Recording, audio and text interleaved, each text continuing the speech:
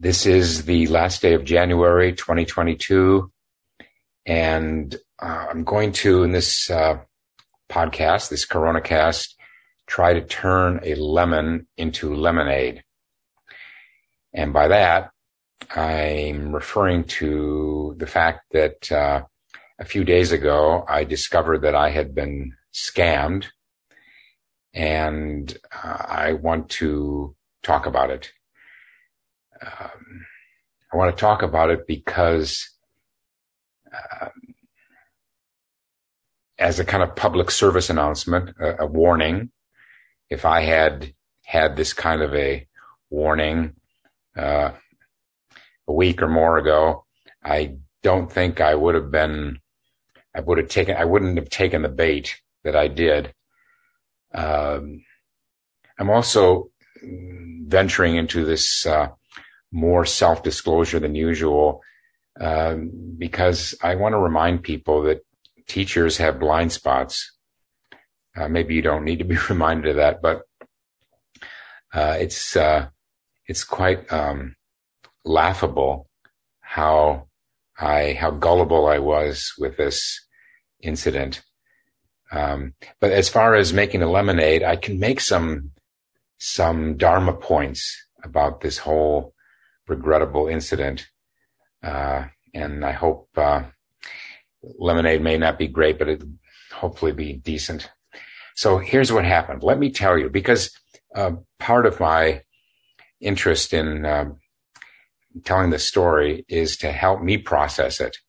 I don't know if any of you have ever found that when you have some kind of unfortunate occurrence, an accident or something, it can be kind of a silver lining to be able to talk about it. So this is what happened. A few days ago, I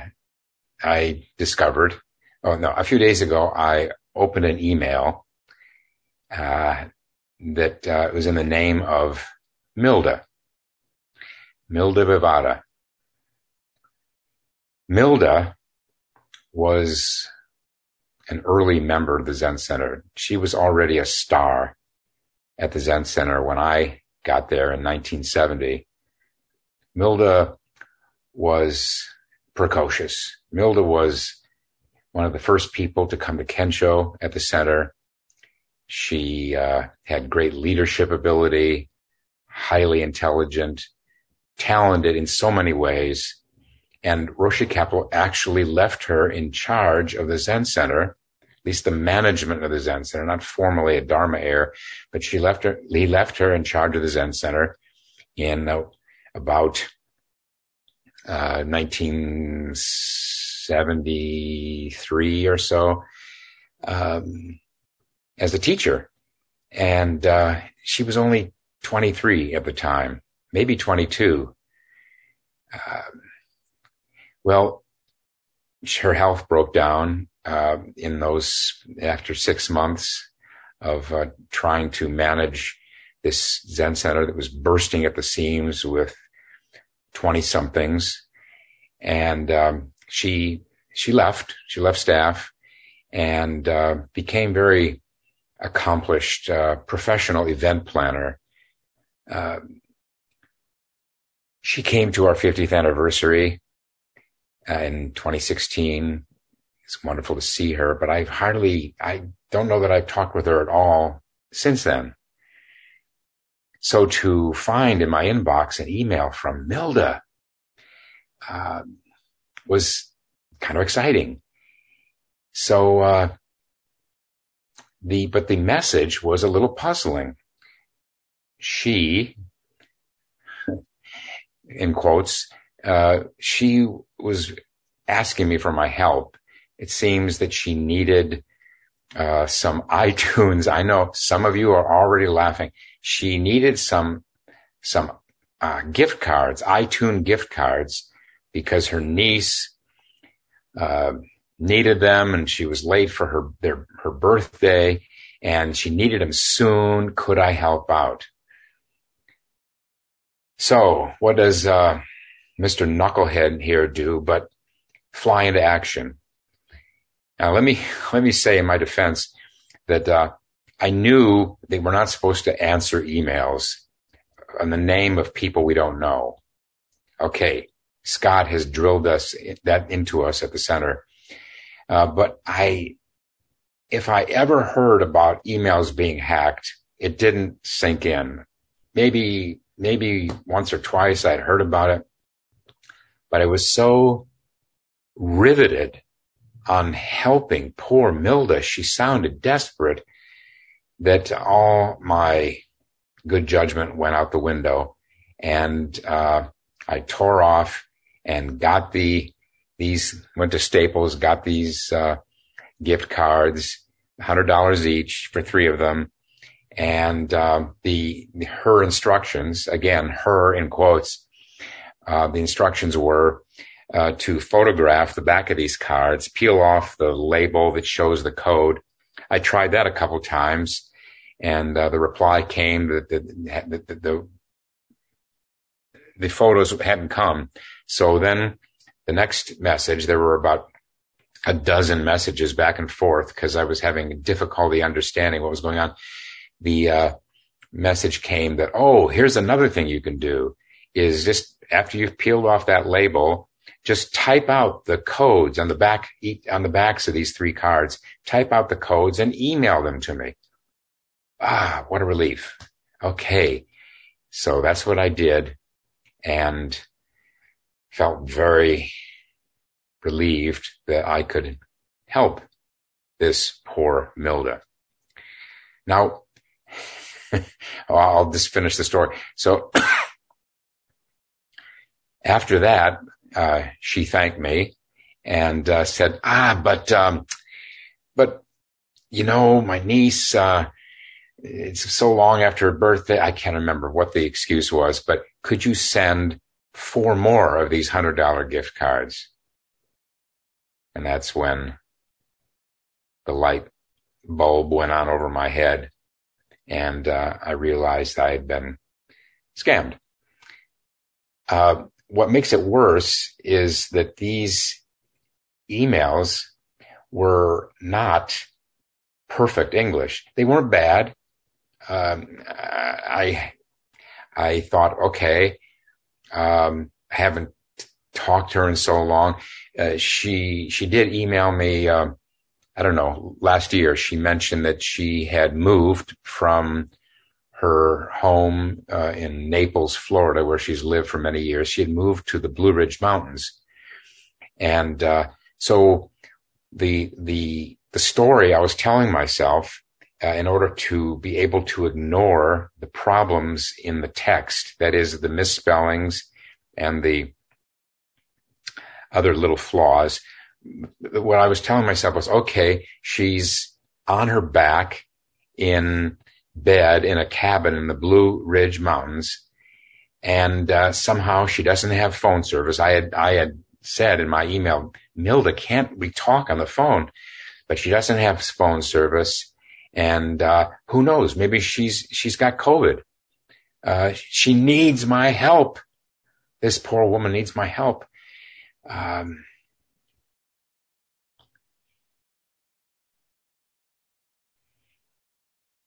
Anyway, I finally figured out what had happened and deleted the messages. And meanwhile, I emailed her. This is what happened. She said that email address in her name was completely made up. It was a fake email address. She's never had that email address. And so she asked me to delete it. Like I did. But all of this was quite sobering, quite humbling for me, because I should have known better. And this is what I can offer up is in terms of understanding it in Zen terms. My emotional response overwhelmed my judgment, overwhelmed my rational mind.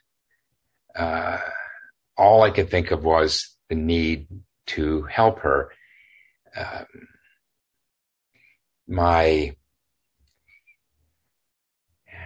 heart got the better of my head. In Tibetan Buddhism, there's something called discriminating wisdom. And maybe it's also in other kinds of Buddhism, but I've mainly heard it in Tibetan Buddhism. My response was not, I did not cover myself in glory with discriminating wisdom. What was operating was a fixed idea that it had to be Milda because it was in her name.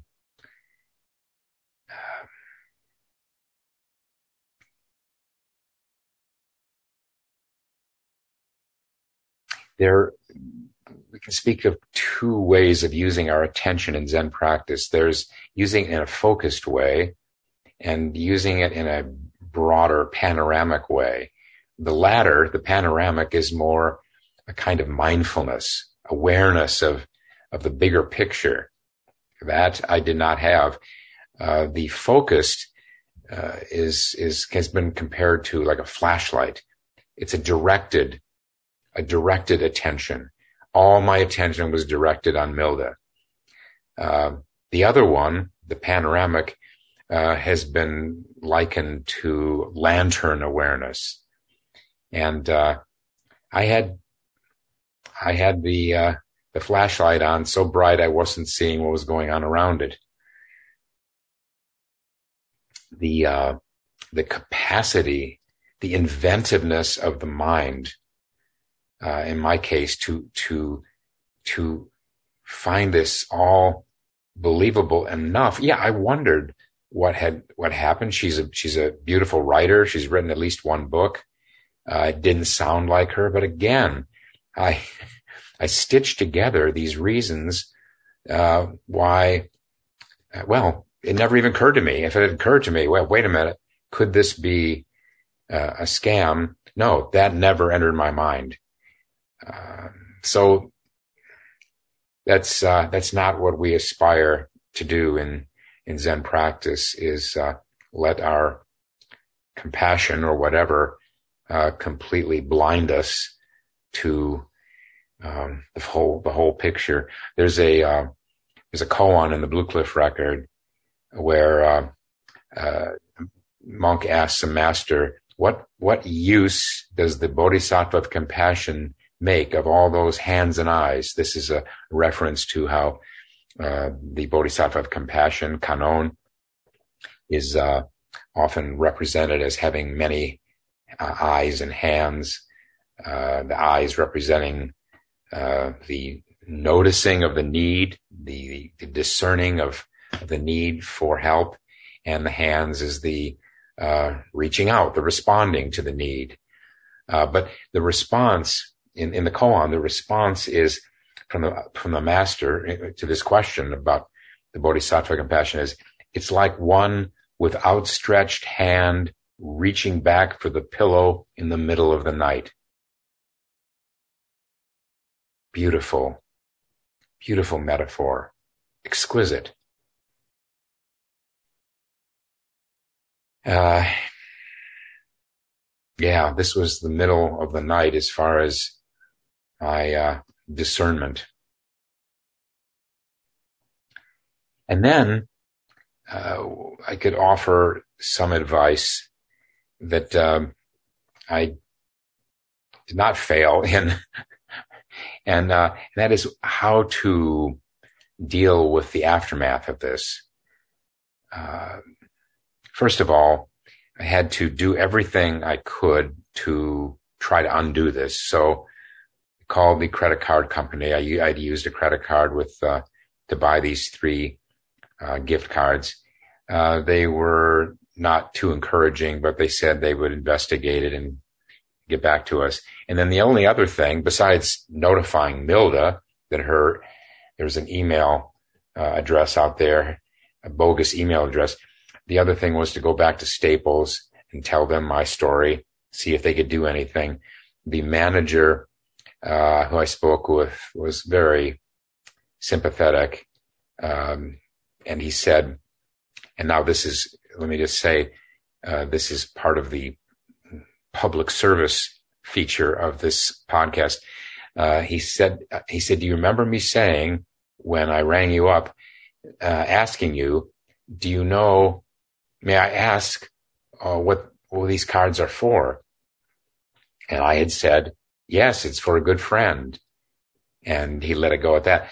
But when I went back there the next day and he asked me, do you remember that? I said, yes. And he said, that's because it's so common. It happens all the time. So if every listener to this podcast doesn't already know how common this is, and would be unsuspecting, pass the word, so that I'm the last person who gets duped in this way.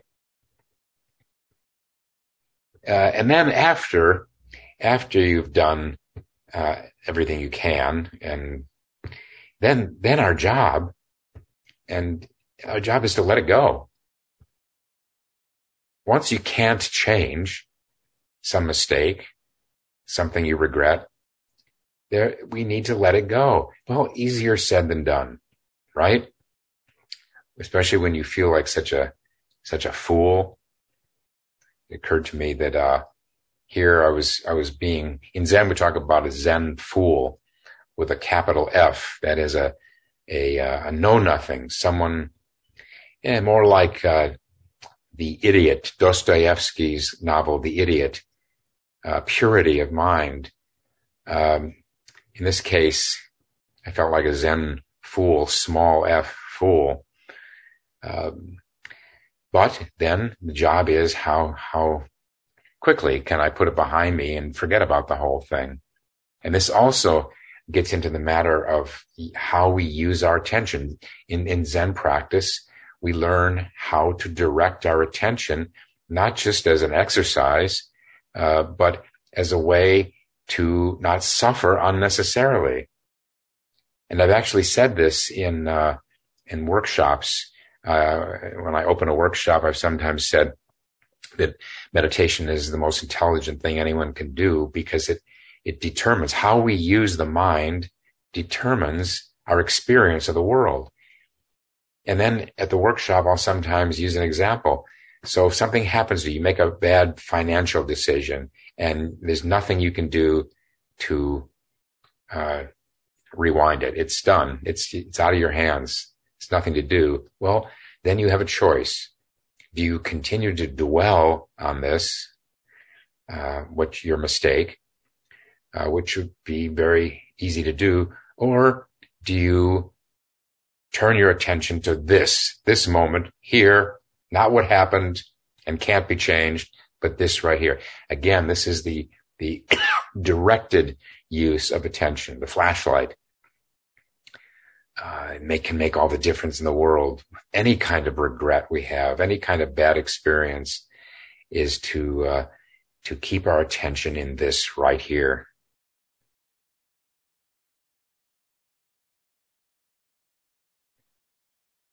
One other time that I suffered from,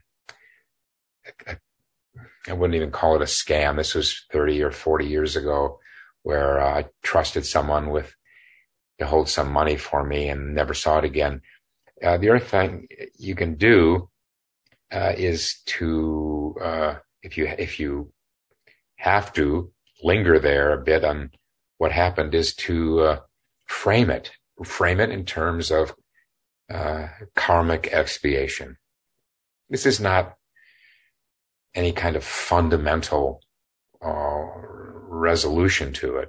I mean, it's still using the conceptual mind. It's creating a story. Okay, what's happened here is I'm expiating some karmic debt, and okay, I'm a little freer of that burden as a result of that. But better than that is to not make it about myself. This is where having seen into the emptiness of the self can make such a huge difference. To have seen that what we call the self is just this cluster of energy, the physical phenomena and mental phenomena that has no fixed nature to it. So why would you beat yourself up about something like that? Well, that only goes so far if it's logic. If it's just, okay, wait a minute, let's be logical about this. That isn't going to make a lot of difference. But to the degree, and it's always one degree or another, to the degree that we have seen through the illusion of a fixed permanent self, to that degree, we're less likely to be beating up on ourselves, because there's no self to beat up on. We know it.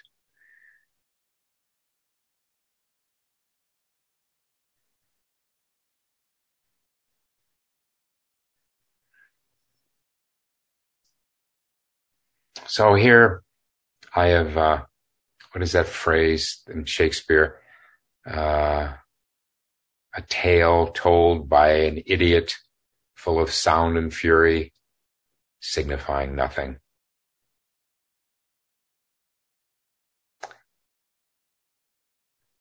And another consolation is to know that it's a learning experience. I will never make this mistake again, and I hope none of you will ever have to make this kind of mistake. You won't, having heard this. I'm sure you won't.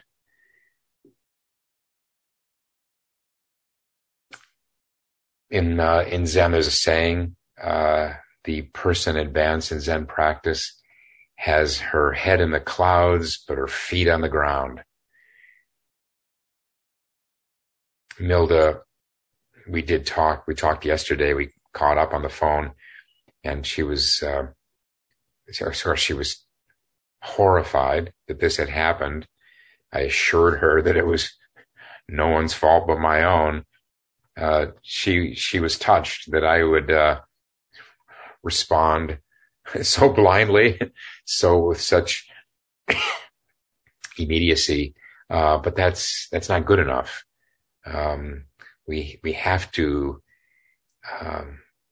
do better than that, and take in the whole picture, and not ignore what's right there, these little flaws in the speech, in the text of the email. One of the tricky things that a teacher or a therapist faces is in the matter of self-disclosure. This story has